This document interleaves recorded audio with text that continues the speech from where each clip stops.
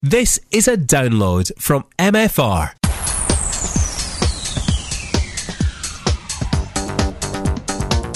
The 80s Rewind again with Paul Stephenson and Ginno Conti. Took me to the age of 15 to wear the glasses I was prescribed. I fancied them for maybe 6 months till my sister pointed out, I think that's guys. Joey, it's a boy, Joey, not a girl, Joey. Was that kind of conversation, was it? I thought he's Swedish, you never know, Sweden. Didn't he do the old...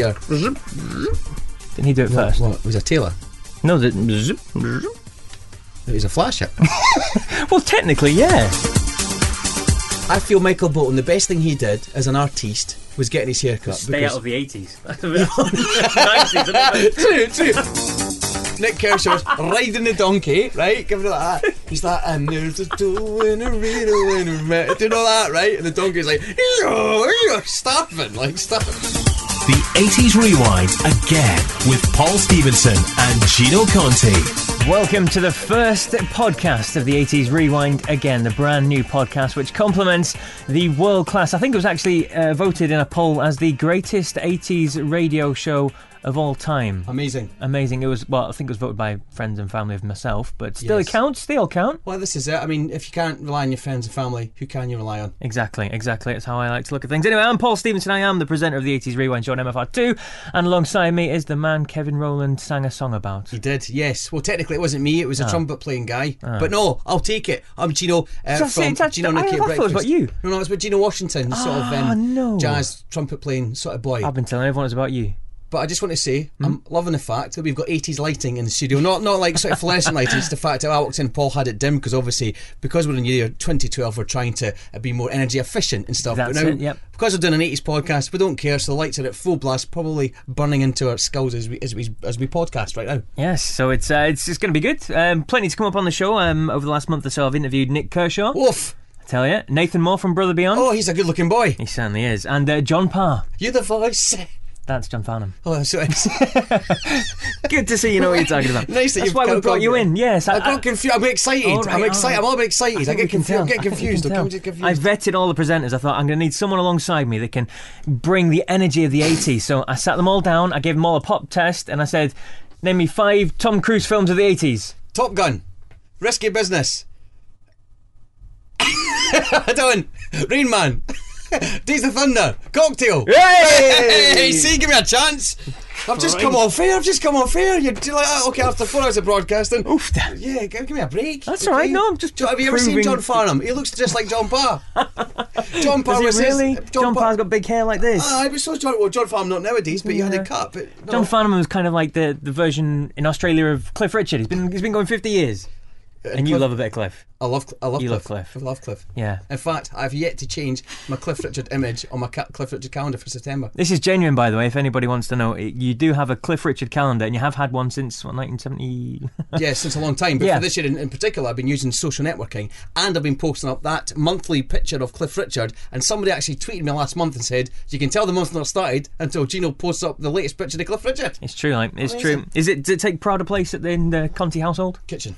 That's good. Near the back door. So when you're cooking, you can have a look at Cliff. Well, I find every time I let the cat in, I find out what I'm doing this month.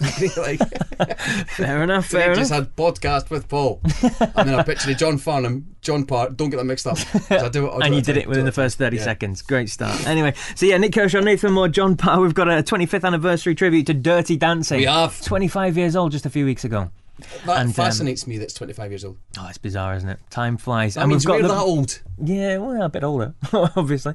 But yeah, we've got a tribute by yourself and your on-air wife, Nikki Marr, pretending to be Swayze and the other bird, Jennifer Grey, who is she's changed quite a lot. She looks nothing like the Jennifer Grey of Dirty Dancing and Red Dawn days, because I think she starred in Red Dawn with Patrick Swayze. That's about the Russians taking over America, and they're just school kids like the Wolverines. Oh my word, I love this podcast. I haven't even started. My God, who gave you Smarties before this? I don't know. I think it was Smarties. I think it was probably can't say that. Good stuff. Loads coming up. But before we get into any of that, I thought it's probably best we establish our 80s credentials, and we just let the listener in to see what we like about the 80s. Okay. So, a few questions. I'm going to start off with you first. Favourite singer or band of the 80s, Mr. Ginno Conti? During the 80s, I was trapped in the world of Rocky Balboa. Okay, and I wouldn't have this physique if Sylvester Stallone had never convinced the studio to cast him in his first Rocky movie, okay? Okay. But the soundtrack, there's always been a montage in the Rocky movies, but it didn't come to light, okay, until puberty burst onto me as I watched Rocky 3, right? And Eye of the Tiger, Survivor, Eye of the Tiger. Lead singer, if you say his name really quickly, we're going to do a wee test here. If you say his name really quickly, it sounds like you're blazing, okay? His name is Jimmy Jameson. But if you say it really quickly... Jimmy Jameson. Jimmy Jameson. Yeah, it's true. Wine. You've been drinking Jameson. So Jimmy Jameson... Is that not a bottle of whiskey, Jimmy Jameson? Jameson's whiskey, yes, it's an Irish whiskey. And Jimmy Jameson, he was one of those first sort of 80s sort of singers to wear the sort of cap to the side, like the boy at Foreigner and I Know When to Love Us, the video. And he, you know, that cap attracts women. Because in the Foreigner video, he's giving it, I want to know what love is. And he sort of bows down by the microphone. He looks up and he's, next thing you know, there's a model that's came on stage, really tight jeans. I don't think she had pants on. And he starts snogging her, and I think, wow, that was all Jimmy Jameson's fault. I think that happened in most of the 80s videos, to be fair, though.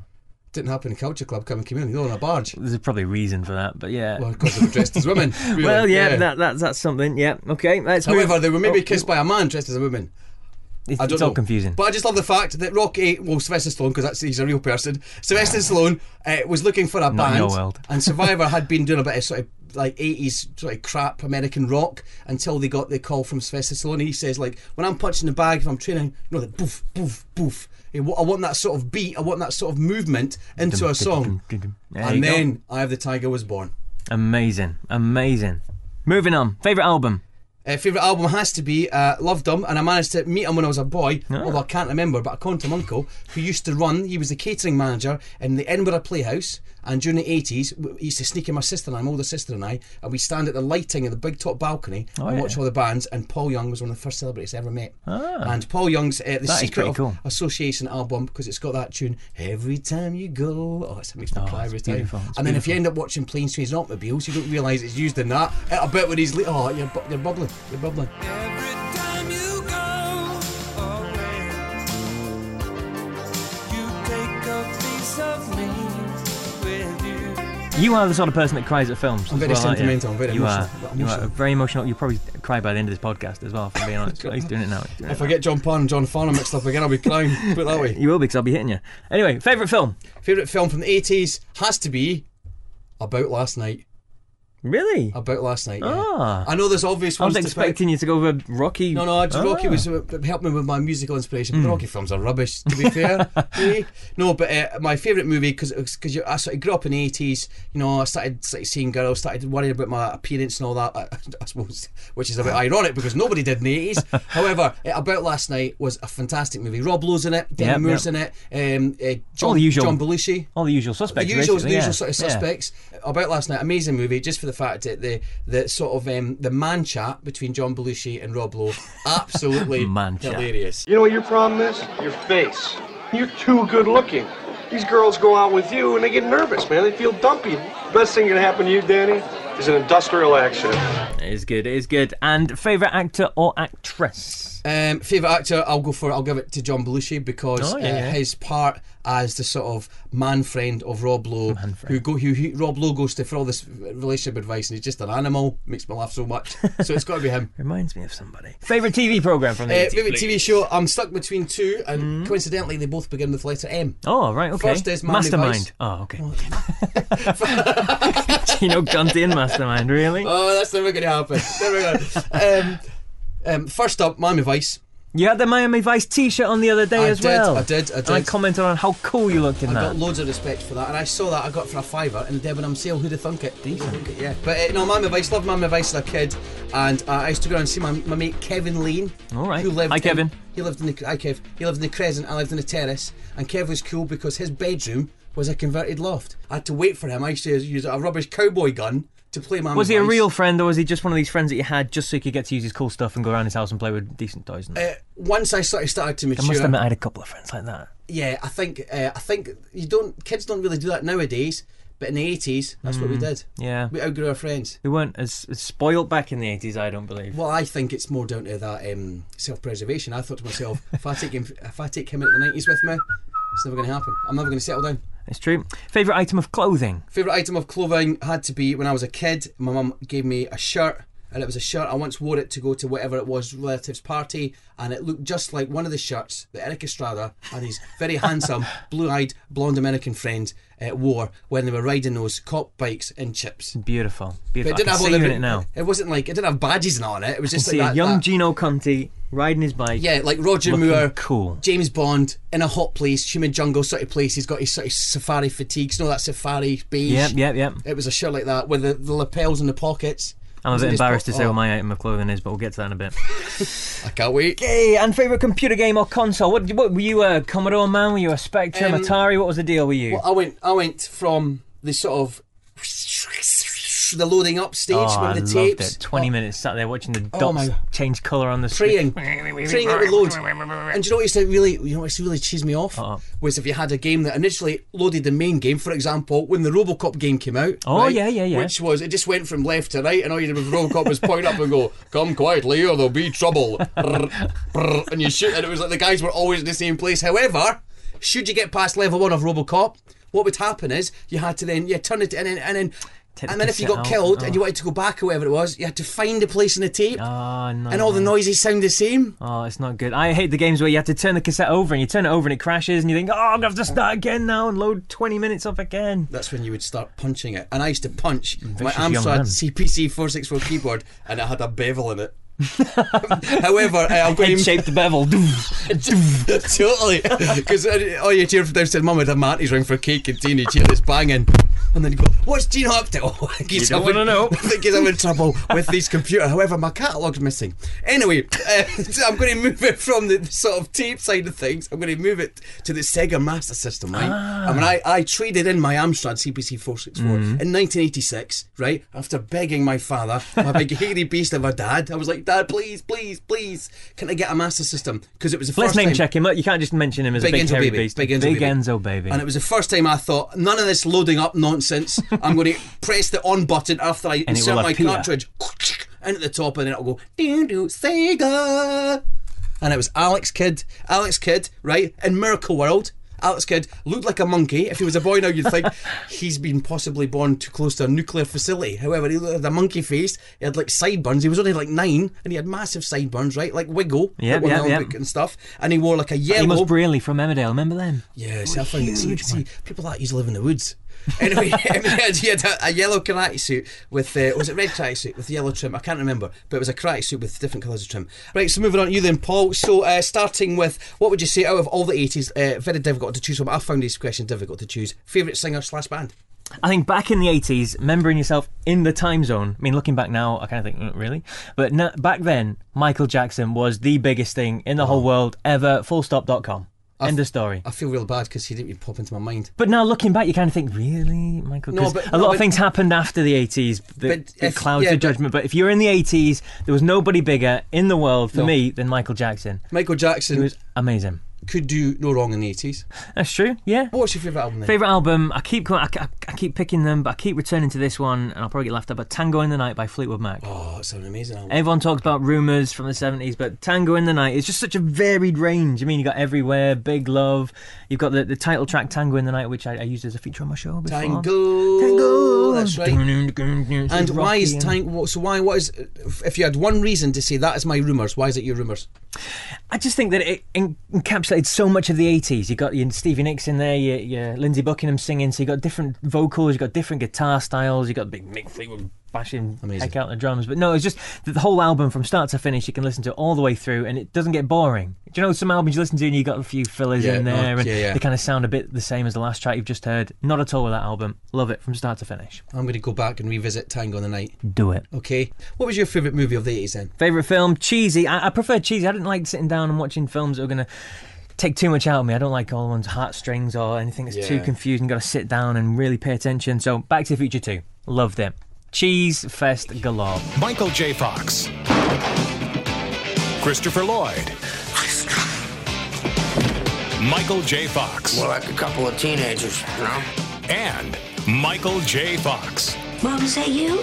Steven Spielberg presents a Robert Zemeckis film, Back to the Future. Gotta get back in time. Part 2. 2. Why number 2? What? I don't know, I just think at the time, it's just looking forward to 2015 because it's so long away and thinking, I can't wait to 2015 because I want a hoverboard. But imagine now it's like 3 years away. Yeah, I know, it's bizarre, isn't it? But no, I just love the way that they kind of intertwine back to the 50s again, forward to the 2015, and then back to 2015 again when it was the alternate version of 2015. It was just, I thought it was really well done. I mean, Cliff Towers and that. Yeah, slightly light on the old storyline, but Michael J. Fox was awesome, and I just loved the nonsense of it all. But it was a bit weak. It was the weakest, probably. It was weak, a lot weaker in the first one, story-wise. However, I just love the fact they all played their sort of future selves. Love, and that was like, you could tell who was who, but it was amazing. It was. But right, yeah, so that was your favourite movie. What was your favourite actor or actress? What do you like? A difficult one. Again, I'm into the cheese, so Michael J. Fox is up there. I loved the cheesy films like Secret of My Success, all that sort of stuff that he did. That was a great movie. It was. Teen Wolf. I loved Teen Wolf. Can I just say, right? Watching Secret of My Success, I was too young to know really what sex was and things. But see, the whole scene in the swimming pool and that. Yeah, do you know what I mean? Like his uncle's. Technically, she was his auntie, and you think to yourself, if I'd been me now then, I mean, fair play to Michael J. Fox for going into that business and pretending to be the big shot and kind of running from one office to another. Amazing. And sorting the mail out. And, I like when he gets caught in the lift and he does like the lifter uppers. It's like, what does he want to do? He's got his shirt open, he's got his tie hanging down, he's got his red pants on, and he just does like a muscle man in the big sort of second. There's like, awesome. Oh my god. He was awesome, I tell you. He still is. Absolutely awesome. Love him. Absolutely awesome. So yeah, I'd probably say Michael J. Fox, but a big shout out to Tom Cruise as well when he was still normal. Small shout out to Tom Cruise. It's probably more. Yeah. Okay. Anyway, moving from the big screen to the small screen, favourite TV programme? For me, in my household, it was a case of, I don't know why, but looking back, the ones I remember clearly are game shows. We sat down and we watched game shows a lot. So Krypton Factor is one of them. Oh my word. Absolutely adored that. Absolutely adored that. The mental agility, the watching a little video and then trying to remember the questions. The assault course, the zip wire, and they're going through the mud and the up the poles and all. Did you watch it week in, week out? Pretty much, yeah. Why were those videos when you had to spot things always Inspector Mars? Yes, it's true. Yeah, and I used to like watch how they put these stained glass window together as well. You remember it always looked dodgy. Oh, can he do it? And you get the commentary over the top. Duncan in Blue's first try. Well done, Duncan in Blue. Closely followed by Janet in Yellow. Yay, well done, Janet. Do you know what I mean? It was just brilliant. And the other one was me and my dad. We used to sit and watch Question of Sport. Bill Bowman opposite Emlyn Hughes. I know it. And Ian Botham, I think it changed to somewhere towards the Emlyn end of and Bill were the best, though. Definitely. They were the original I loved ones. Emlyn Hughes. I loved him. I was a Liverpool fan. He was so excitable. He was. He's like you. He's like, I know this one. And not bad. Bill Bowman on the other side. Yeah, that's right. But you just knew afterwards he went out and got absolutely trousered. I love it. Me and my dad used to sit there with the scorecards. Oh, brilliant. And do you think that moulded you? Because I know you were really much into your sport, big time. I could be, yeah. I think my dad was big into sport, though. He was the sort of guy that'd sit there with the newspaper. This is pre every football match being on telly, don't forget. And we lived in Germany at the time because he was in the forces. But anyway, he'd sit there on a Saturday afternoon with his newspaper. He'd have the football league table. He'd have all the fixtures. Wow. He'd have the radio on the go. He'd have grandstand on TV. Wow. And he'd be changing the league table on the newspaper in front of him with a pen as it went along. And that was my Saturday afternoon, sitting watching my dad changing stuff like that. He was obsessed with it. Anyway, the only thing that disappointed me in the Krypton Factor is the fact that Superman never appeared in it. Right, what about your favourite item of clothing? What was your... It's a bit embarrassing, but when I look back, it's the only thing I seem to wear, apart from my Liverpool top, my candy, with candy across the middle. Oh yeah, candy, that's right. Whatever happened to candy? They went under quick.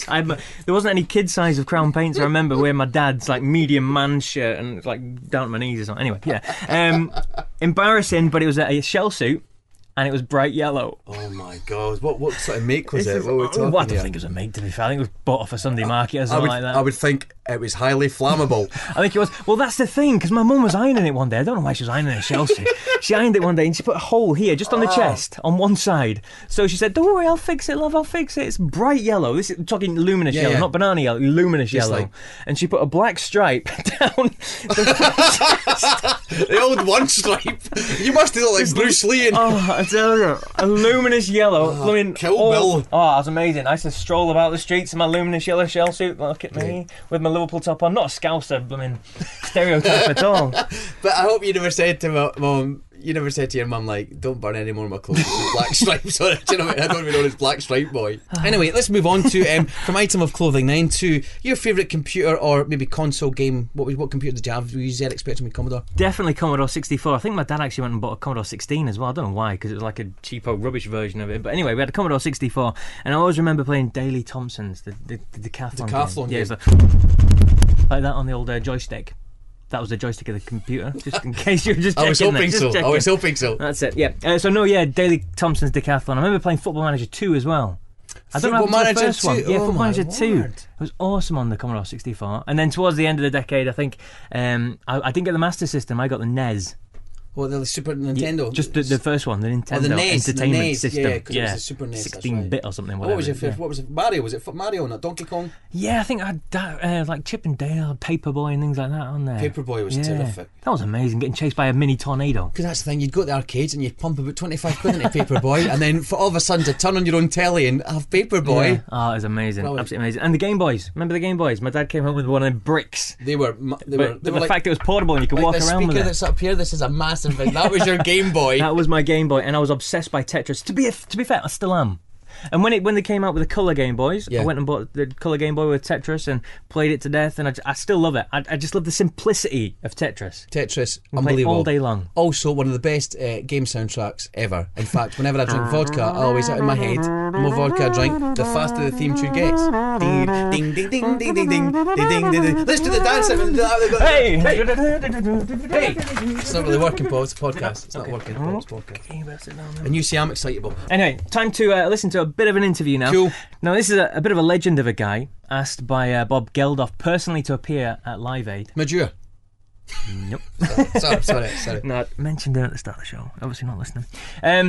Nik Kershaw. I've already spoken to him a couple of times on the show in the past, so this is more of a kind of what he's doing now. And he's actually on tour. He's got a new album out. So this is him basically talking about his new album, and it's called 8. And he's on tour. He'll be appearing in Glasgow later on this month, the 20th of September it is. Anyway, so here's the interview with Nik Kershaw.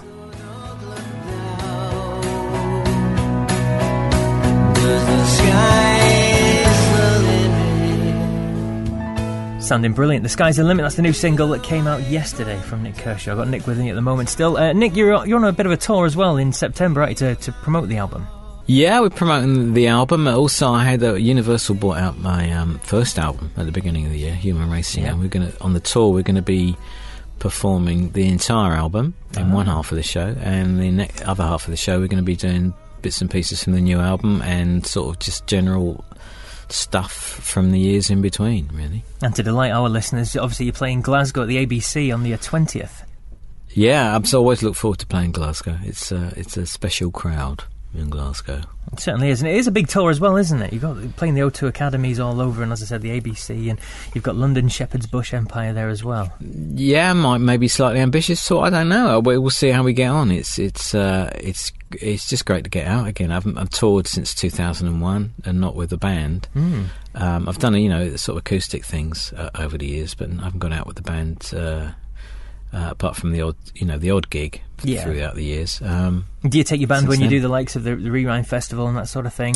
Sometimes, sometimes I do. Sometimes you use the house band, sometimes you use your own band. It changes all the time. You still enjoying doing those kind of big revival festivals where you get back to see everyone that was around in the day? I do. I mean, but it's just a tremendous amount of fun. That's why you really do it. I did. I was asked to.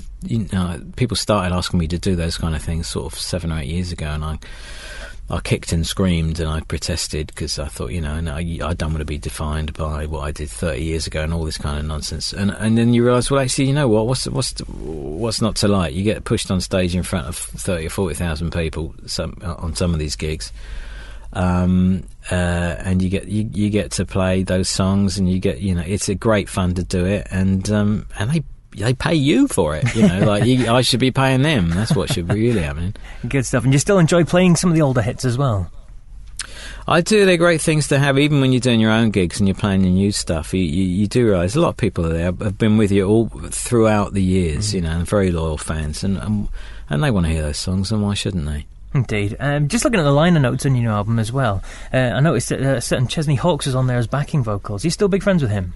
He's a dear friend. Him and his family I've kept in touch over the years, and he actually wrote a song on my last album, and I think the album before that he had a song on that as well that we wrote together.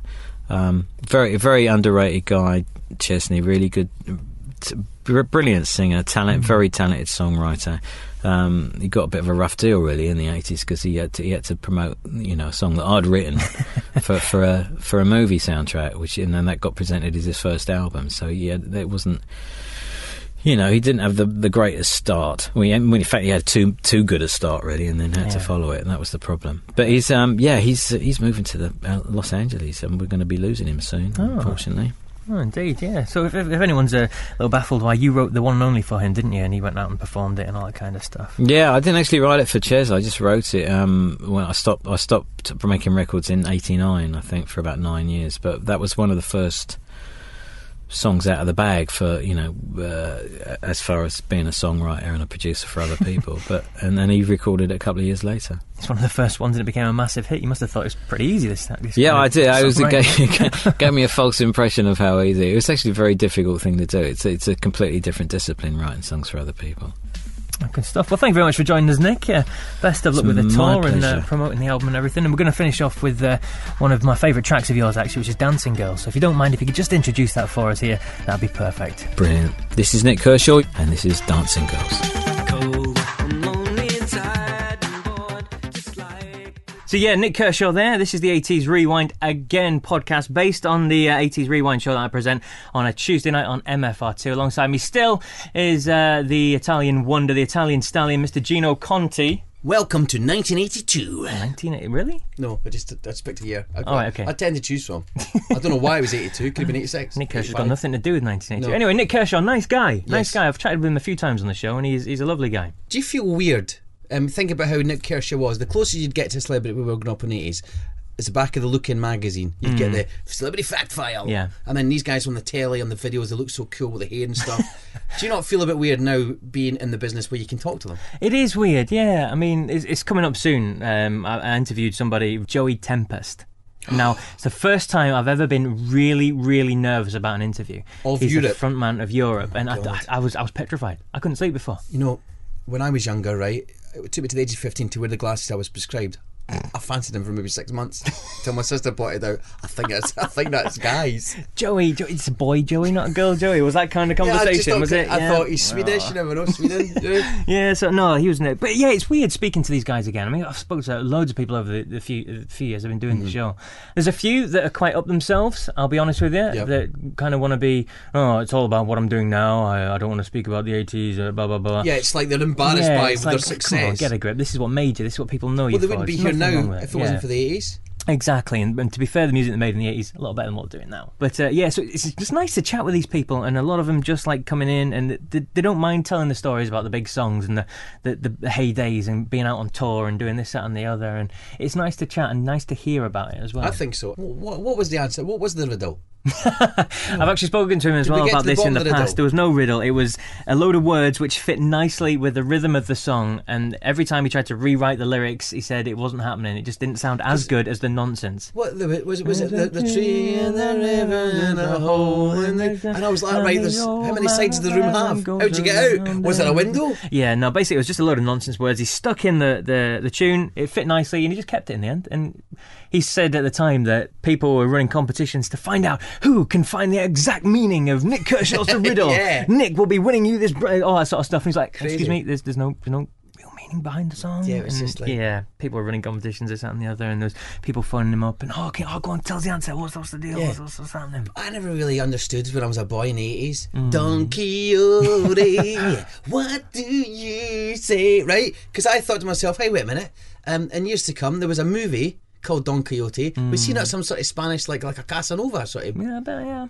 Either that, or was it maybe like a porridge-based cereal for donkeys? Don Quixote. If somebody had invented that in the 80s, Nik Kershaw would have been told 985. I can see a t-shirt. Hi, I'm Nik Kershaw. I can see a t-shirt. Totally. Don Quixote. That is brilliant. Yeah, and the donkey filmed in Blackpool.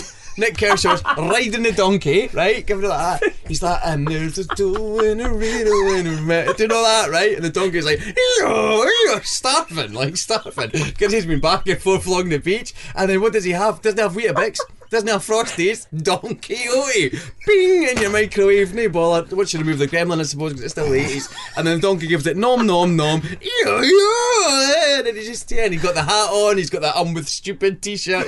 I went to Blackpool and all I got was a sticky rock. Oh my God. You ever think about that? Oh, no. Possibly. But that was the last of his basically big hits as Nik Kershaw. Don Quixote, and got number 10 or something like that in 1985. But before then he had big songs, and my favourite song of his was always Dancing Girls. I just like the fact that you've had a bad day, whatever. Bring on the Dancing Girls. Totally. I mean, I can see a different video to that than riding along Blackpool Beach on a donkey. Oh, yeah. I can imagine which one I prefer to be in, if I'm being honest. Not that you've come up with a bad concept or anything. I love your concept. Yeah. But I think Bring on the Dancing Girls is probably a slightly better video if I'd been involved myself. Yeah, but to be fair, the donkey would fit in either. Moving on. Speaking next to an 80s heartthrob. I'm not talking about Ginno Conti. I'm talking about a boy band member, Nathan Moore from Brother Beyond. Now, I put this up on Facebook when I was on air and said, anyone remember this guy? And all the women flocked. Oh, I used to fancy him. Oh, I thought he was amazing back in the day. Blah, fantastic blah, blah, blah. hair. Yes. He had like an Elvis style, sort of, in a sense. The quiff's coming back now. Look at Beckham and stuff. He had that. He always seemed to have that nice tan as well, didn't he? He was always totally tanned, and he had like the. But he looked real, not like an Essex fake tan. It was like he looked like a very nice, clean boy that liked the sunshine and liked to slick back his hair. And he was he was beautiful. He was probably one of the first men I ever saw and thought, he's actually beautiful. Apart from Joey Tempest. Yeah, well, Joey Tempest, as I say, I thought he was a girl, so. But he's the first boy. Yes, first boy that you actually. That I thought personally. Is this? Okay, I'm just checking.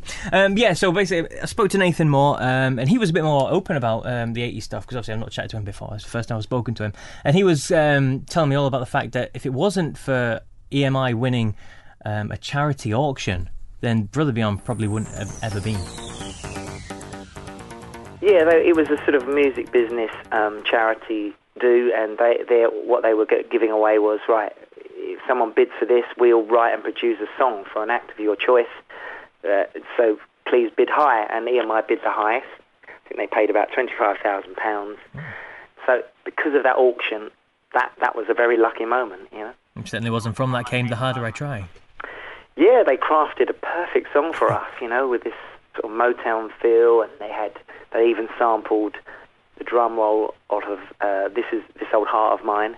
So they kind of put this sort of classic nod to it. And I mean, Pete was always wanting to build the sort of Motown empire, so I think he quite liked the idea of doing a song that nodded its hat to a Motown feel, and it was perfect for us. And you know, and obviously it just worked a treat. And how did you feel at the time? Because obviously, having worked so hard for the last couple of years, you finally get this one, it goes massive, and then all of a sudden you're there, you're in the limelight, you're on the front of Smash Hits, you're on Top of the Pops, that kind of thing. How did that feel? Oh, that was when it really made an impact, I think. I mean, yes, you've got the internet now, and it sort of you can make an impact very quickly, but the power of TV is still here. And, you know, if you look at back then, the biggest power, the X Factor kind of TV moment was Top of the Pops. Yeah. And I remember doing Top of the Pops for the first time, and the next day I was just walking down Oxford Street like I always did. You know, I lived, 10 minutes from the centre of London.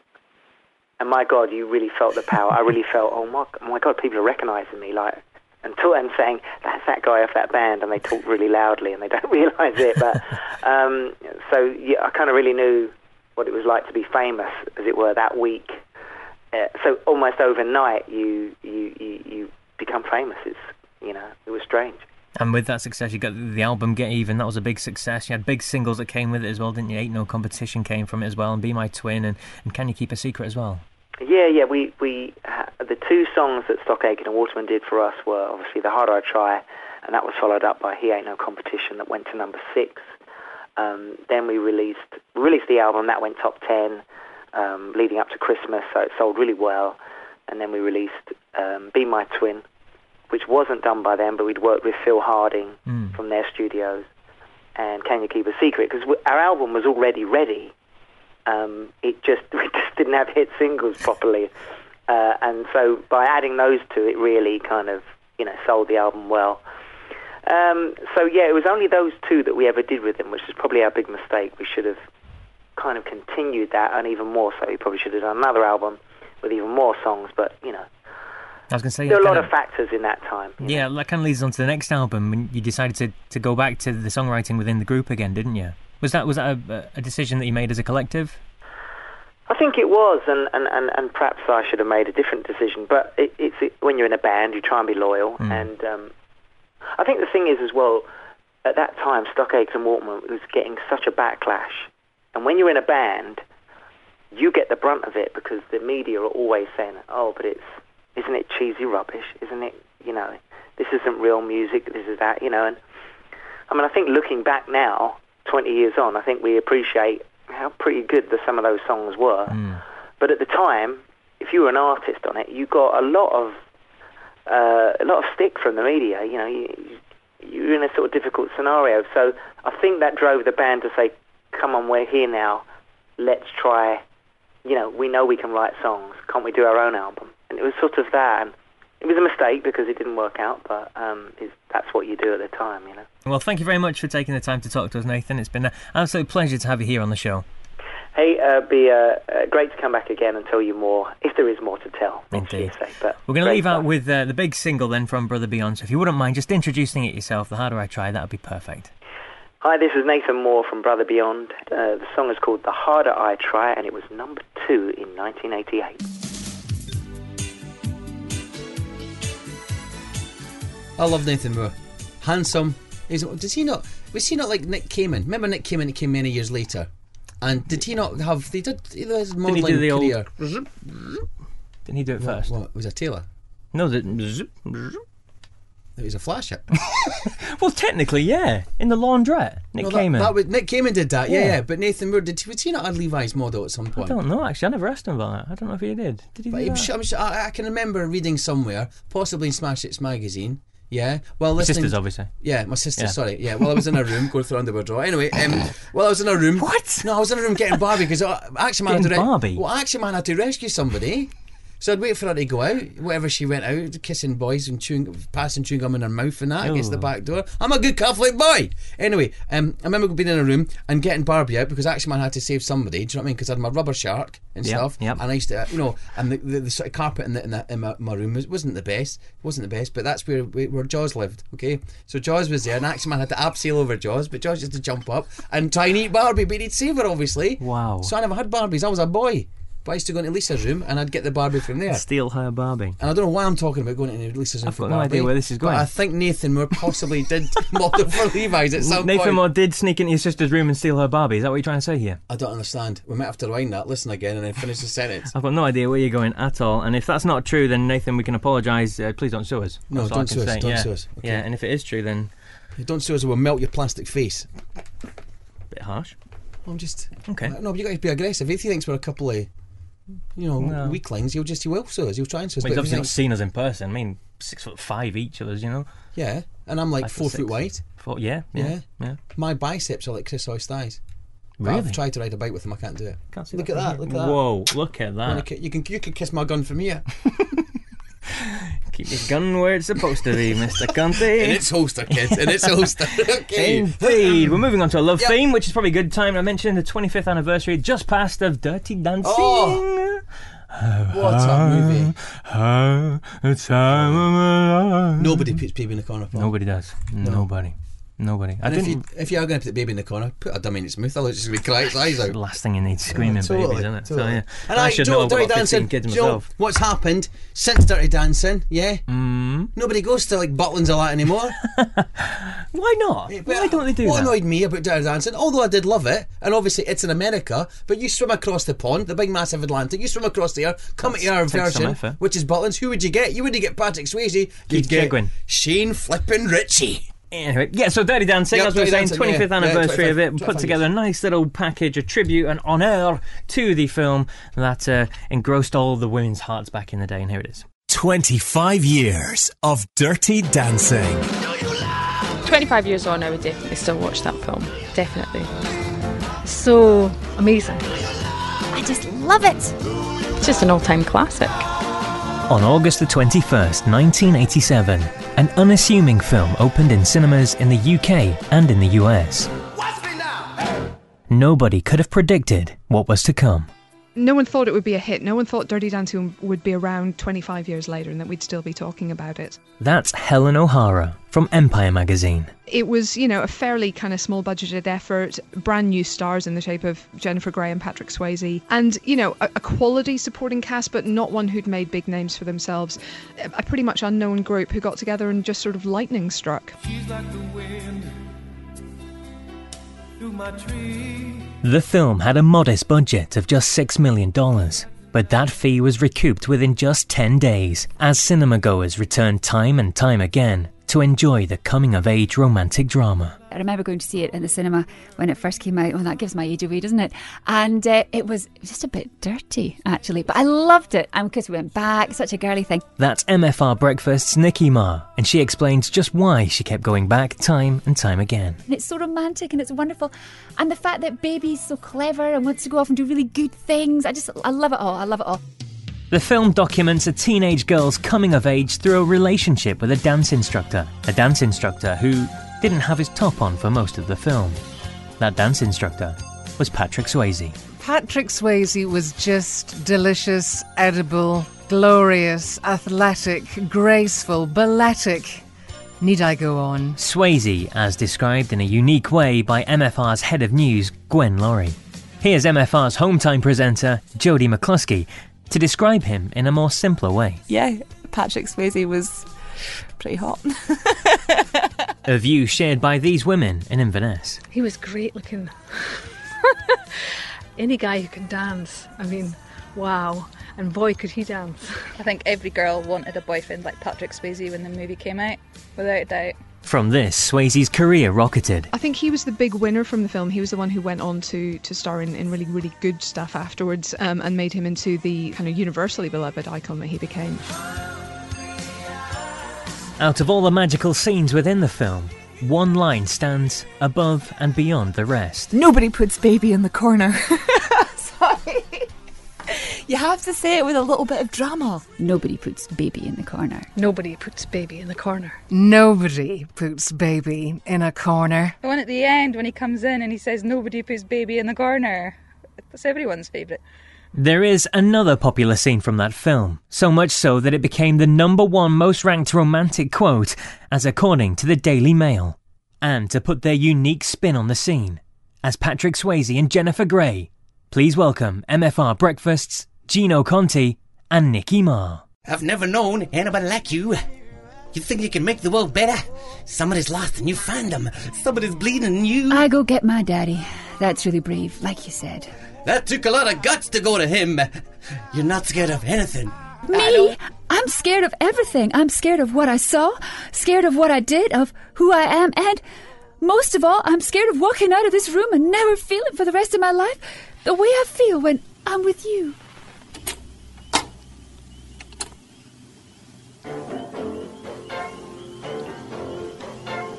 Dance with me.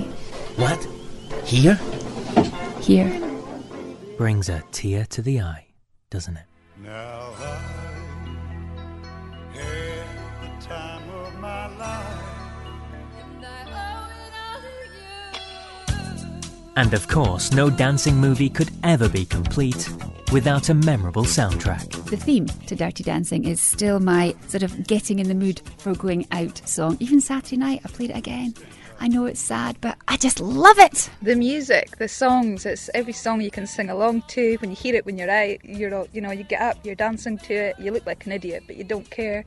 You know all the words. That Bill Medley, Jennifer Warren song at the end that I think just gets everybody. The song at the very end where he lifts her effortlessly above his head is anthemic. And when I need Patrick Swayze to give me a metaphorical lift, I always put on that song.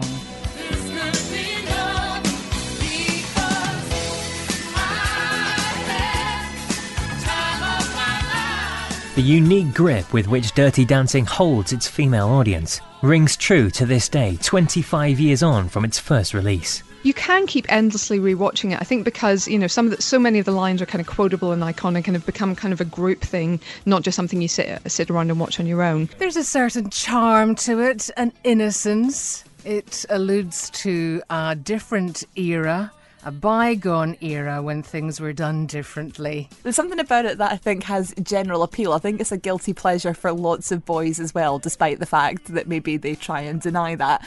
I think the film has has mass appeal, and I think that as the years have gone on, it's just become even more iconic. So it's one of those films that you have to kind of tick off a list, like along with like Back to the Future and all sorts of things like that. You have to have watched Dirty Dancing, otherwise people are going to judge you. Happy 25th birthday, Dirty Dancing. Now we've heard from lots of females, I think it's only right we leave the last word to the legend that is Titch McCooey. Dirty Dancing?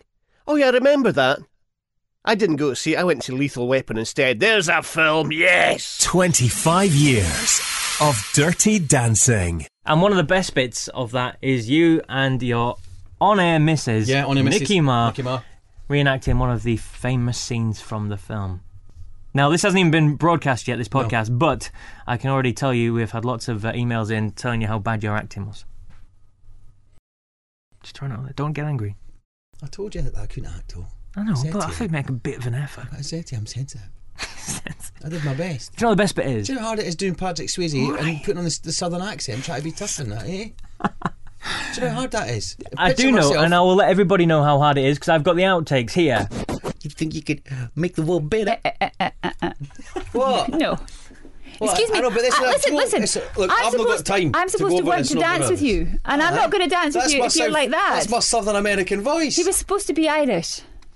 Not in Dirty Dancing, he wasn't. Yes, he was. He was Southern American. I just read it in IMDb. Aye, but he was Southern American, deep south. Get on with it. Not a stupid accent. I've never known anybody like you.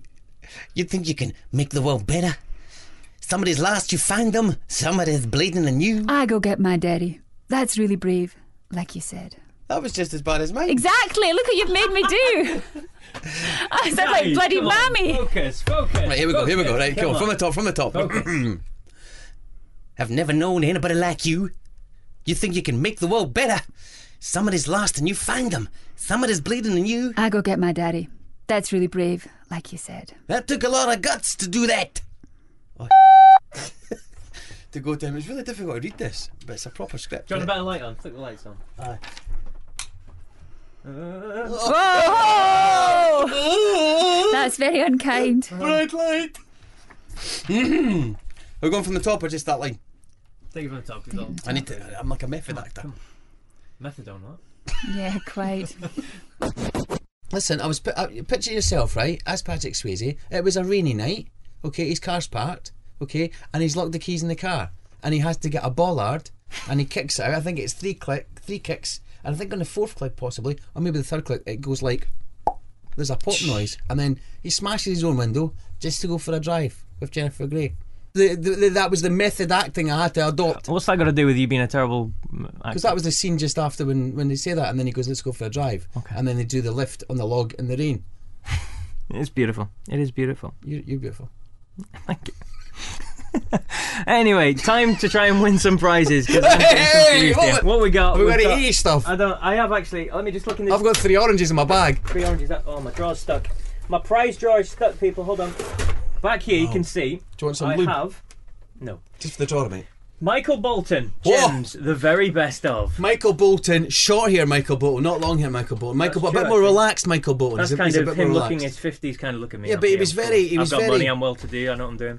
I feel Michael Bolton, the best thing he did as an artiste was getting his hair cut. Stay out of the 80s. That's a bit 90s, True. But to be fair, if you listen to Michael Bolton, because I did evolve a little bit, I went through a bad time. It was the first time I shaved my armpits. However, I went through a bad time, and when you listen to Michael Bolton, he says... Were you speaking to your sister at the time? No, I wasn't. No, like, she was out. I was in a room. Good. I was in a room boiling a palm olive, whatever it was. Anyway, Michael Bolton, right, pre-haircut, sounds like he's bursting on the toilet. Steel bars! Go! I need to go. This will make me sweat. So, Michael Bolton on a flight getting ear rage going, I know it's engaged, but I'm bursting. Anyway, moving on. We've got a double CD here. Double CD of Pete Waterman presents The Hit Factory. Oh, the soundtrack to a generation. There's everything in here from if it wasn't for Mel and Kim, Rick Astley, Kylie Minogue, Dead or Alive, Banana Rama. Oh my word. Do you know something? If it wasn't for Pete Waterman, I would not have the love of trains that I have. People. Is that it? We've got Michael Bolton. Hold on, I'm going for a draw. We need to here. give Hold somebody on. that's decent. What about that mug? What about your mug with a big spoon? No, that's my Christmas mug. I use this all year round. It's a big mug with Santa on it. But that defeats the whole purpose of it being a Christmas mug. I know.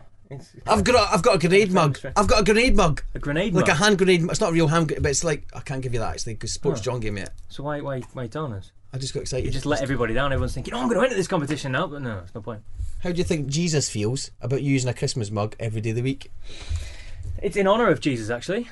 Well, it's actually Santa, because Santa's on it, it's not Jesus on it. Technically, Jesus was born at Christmas and he didn't have the beard till at least...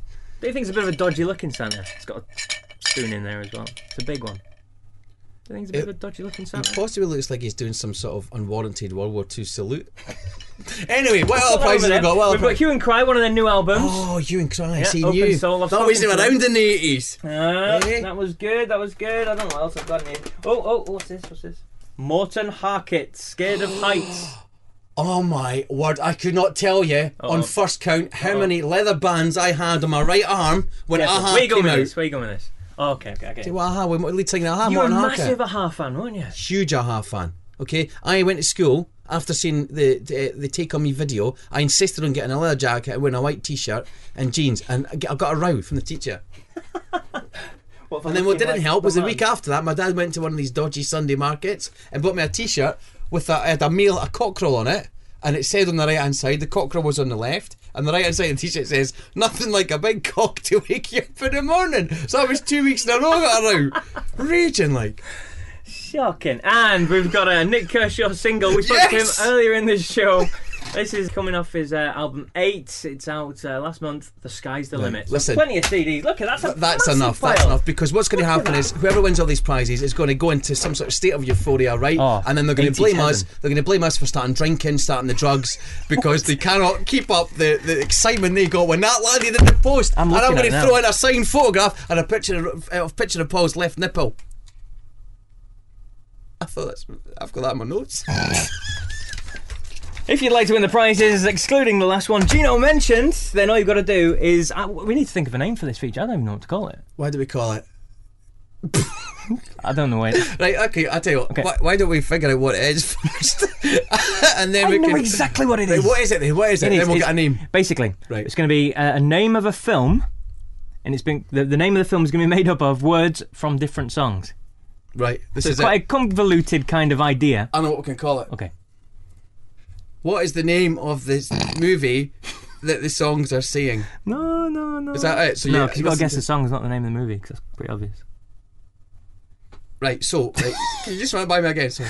So basically, we've got a name of a film, which this week I'm going to pick Back to the Future just because I can, that's my job, that's what I'm doing. Okay, so Back to the Future, made up of clips of songs from the 80s. So one word from one song going back, another one from another song going to, another song going the, and another song going future.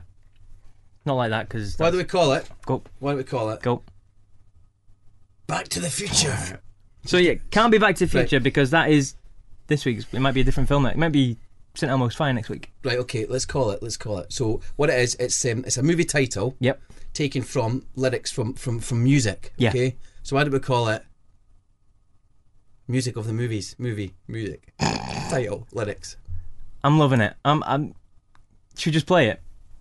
That'll probably be the best thing to do. Yeah. Okay. Yeah. So to win all these wonderful CDs, tell me the 4 song titles that make up Back to the Future. Do we Ready? need artists? What's all right? Do we need artists? No, that's a bit too difficult. I think a bit too difficult. Here we go. Back to the Future. Oh. Now do you see where I'm coming from? That is impossible. Why do we call it the Impossible Game? The Impossible. I'm happy with that. I'm happy with that. But then we don't bring in music and movies though. We need to have something music and... Why don't... The Impossible Music and Movie Game. Why don't, right? Listen, why don't... If you actually listen to this whole podcast and get to this point and enter this competition, why don't you come up with a name, alright? Okay, I've done enough research today. To be fair, if you've got this far, you've done very, very well indeed. Anyway, let's hear it one more time. Back to the Future. Like, see, I thought the end bit there maybe was The Future was one song, but it's not. It's 4 separate songs. Very quick. The longest time you've got on one of the words is back. That is it. That's it. Yeah. You ready again? Back to the future. Can you imagine if you spoke like that and was ordering something at a garage? Why a garage? Is that the first thing that came in your head? Well, technically, whenever I go anywhere else, I use the self-service checkout. All right, okay. But I don't in a garage. I You get actually have that to speak lady. to people. I actually know that woman. Do you know the one with the woman that does the voice of Shut everything? up. I do. Seriously. Shut up. Seriously. I've got Shut a phone up. number right here, actually. Yeah. She's a voice of a friend of mine, actually. Shut up. True story. Look, it didn't really impress me. You'd impress me if you said, I know the guy that used to voice the Speak and Spell. I'd be impressed with that. Okay, so I'm not impressing anybody. I'm sorry about that. So anyway, yeah, this competition to win all these amazing CDs and prizes and malarkey, Michael Bolton, best ofs and Don't hit repeat them, factories don't and repeat them. okay, Just don't a try and- bundle, a don't try massive and bundle hack of it, great but- prizes. and stuff like that. And Gino's going to throw in his nipple or something like No, that. Paul's picture his nipple and I'll sign a photo. Oh my Christ. Anyway, Paul's nipple. one more time. Back to the future. There you go, get in touch, Paul at mfr.co.uk, Paul at mfr.co.uk, if you think you can work that out. It's a bit like Titch's Bits of Hits, but it's not. It's 80s bits of hits in movies. I think there was too much observation of Titch's Bits during the 80s, so I think we should just leave that where it is. Anyway, you can contact me if you want. My number is 0779 295. Okay then, moving on to our very last interview of the month, rounding off... John Farnham! John Parr! Different man altogether. They look the same, honestly. They Look the don't same. look the They have a same. nightmare of a time, they pair, especially on the same flight. Nightmare. Because one of them doesn't fly first class, and that's your second question. He's best known, obviously, for the hit... You're the voice. John Parr, not John Farnham! St. Elmo's Fire. Cheese and rice, I can hear the fire. Did you see the film? Do you like the film? You're a fan of the St. Elmo's film? St. Elmo's Fire, magic movie. Get it now, because it'd just be amazing. In fact, I think we should start recommending. Had massive hit. 80s I mean, movie of the Demi week. Moore in there as well. Yeah, that's right, Demi good Moore. Good role. She was the one with the Jeep. And it was funny because he'll tell this story in the interview, John Parr, but the song was written about a man in a wheelchair, a man who broke his back. That was basically what it came from. But and when he had to tell the movie company who wanted the song St. Elmo's Fire, he's like, yeah, all you need is these pair of wheels. Demi Moore's Jeep, that's that bit, yeah. So he kind of had to lie about where it all came from and stuff. So. But I remember hearing the story about this as well, about the guy. It was a real guy, and did he not do... He was paralysed, and he was in a wheelchair, and he achieved something? I can't He remember. went around the world Yeah. in his wheelchair, yeah, and he raised millions and millions, and And he now was they've raised known as- like 250 billion or something nowadays. And he was known as like the Man in Motion. Man in Motion, that was on the side of the bus. So it was a song just about sheer endurance of the human body and human mind and human heart, which was in a sense raped by the commercialism of American movie making in Hollywood. Do you know what? Until you got to that bit, I was going to say that was beautiful. The way you... I'm sorry, but it was so. It was about a guy in a wheelchair, Well. and they made a movie, and they said... But it was a vehicle to get that song out there. Got the whole thing known about everything with the wheelchair and the originally guy. And that they've vehicle... raised a lot of money from that, so it's good. Yeah, but originally that vehicle was a wheelchair, Yeah. and then it became Demi Moore's Jeep. I mean, who would give a toss about Demi Moore? Yeah, but going around the they world wouldn't have had in a the Jeep song crying if it about Ashton wasn't Kutcher for the film. Yeah, that's So right. there Well, we true. go. Yeah, true. There true. we go. And to be fair, it was 80s was probably the strongest decade where you'd have a brilliant movie with a brilliant tune. I think the soundtracks made a lot of the films Totally. back then. That was sometimes the best thing. Look at Cocktail. Yeah, definitely. Top Gun. Top Gun. Yeah. Berlin. Yeah. Yeah. Howling Danger Zone. That was Kenny Loggins. Playing with the boys. Let's get lubed up and go for a game of volleyball. Look, the sun's out. While Gino's lubing up, let's hear the interview with John Parr.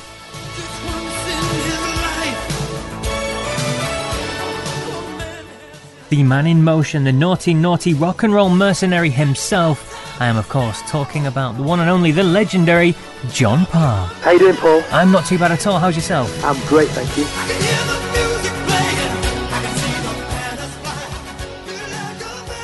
Just in case anyone's not familiar with the story, I'm sure they are, but just give us an overview of how, because you were stuck kind of writing the lyrics to the song, I weren't was, you? yeah. I mean, I got a call out the blue from David Foster. I was out on the road with Toto, and Naughty Naughty was out in the charts.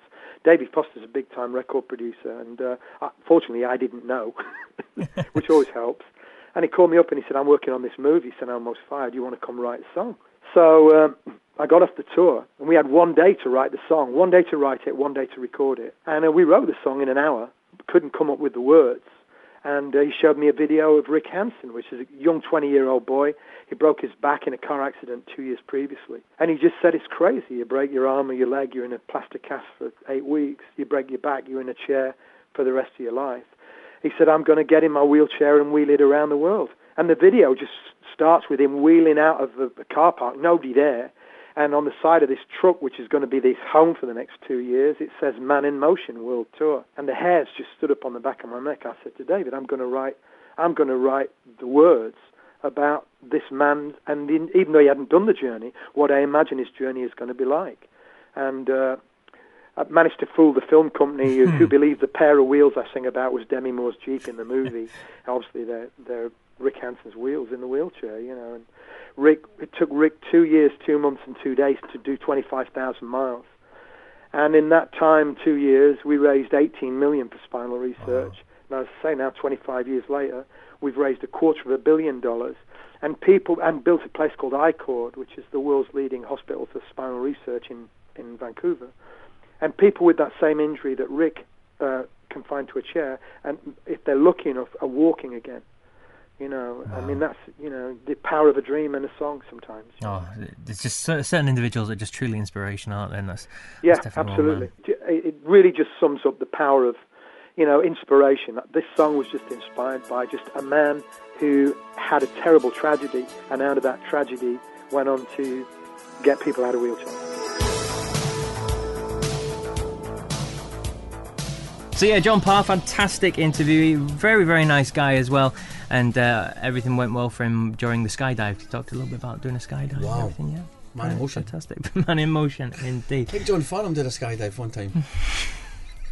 But they had to arrange different dates because all the fans got so confused they turned up when John Parr was there. I'm getting so confused now. Who did I interview? Was it John Parr or was it John Farnham? The guy that sung you the voice. Really?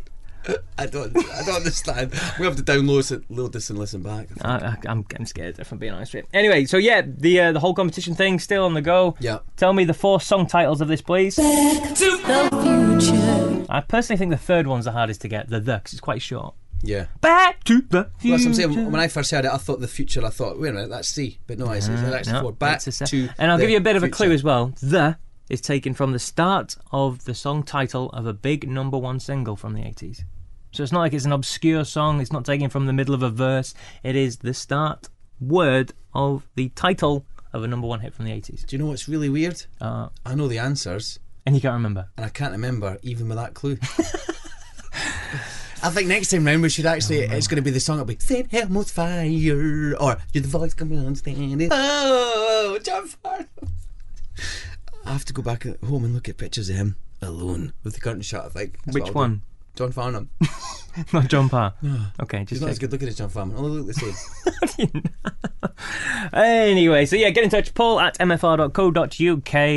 If you want to get in touch with that competition, win loads of stuff, that'd be pretty cool. If you want to give us anything to talk about as well, 80s related. If you want to suggest, we heard a list earlier, we talked about favourite bands, favourite programmes, favourite movies. If you've got something, do you want us to analyse one of your favourite movies, talk about one of your favourite TV shows? Ginno can destroy it for you. Just send us a list, we'll give you our opinions on it. And also, just thinking about what's happened now, we've had an 80s return of Dallas. Oh, yeah. We're going to talk about that maybe in a future episode. What else needs to come back from the 80s? What else should we bring shell back? Suits. Yeah. Yellow shell suits. But ideally with a lacquer. Yeah. Because, there'll be kids. You want to burn them again. No, exactly. Yeah. I remember, I like to stand when I go for McDonald's. I stand next to the heater. I don't want to actually end up moving. Fast food joints are available. Yeah. They are, yeah, true. Not many as a drive-through though. There is up here. Anyway, so yeah, thank you very much for listening to the 80s Rewind Again podcast with myself, Paul Stephenson, and Ginno Conti. It's been a blast, The Paul. 80s Rewind shows on every Tuesday night on MFR2. Blast back to the 80s with interviews and everything like that, and we've got all the features in there. We've got amazing. Craig Eisen brings us the showbiz flashback from this day back in the 80s, which is always interesting. I look at the tweets of the week as well, and if you want to follow me on Twitter, 80sPaul, it's 80sPaul. That's my name. What's your name? Can I give my Twitter plug? Go for it's it. at the Ginno Conti. GINNOCONTI. It's spelled differently to the way Kevin spelled it. I'll tell you what, if you want to do is follow Paul the 80s, right? And then you'll just find me because I'm one of your followers. This is true. Because I follow you, you follow me. We sound like a bit like Genesis right now. And on that note, I want to leave you, and I'll say we'll catch you again soon. The 80s Rewind again with Paul Stephenson and Ginno Conti.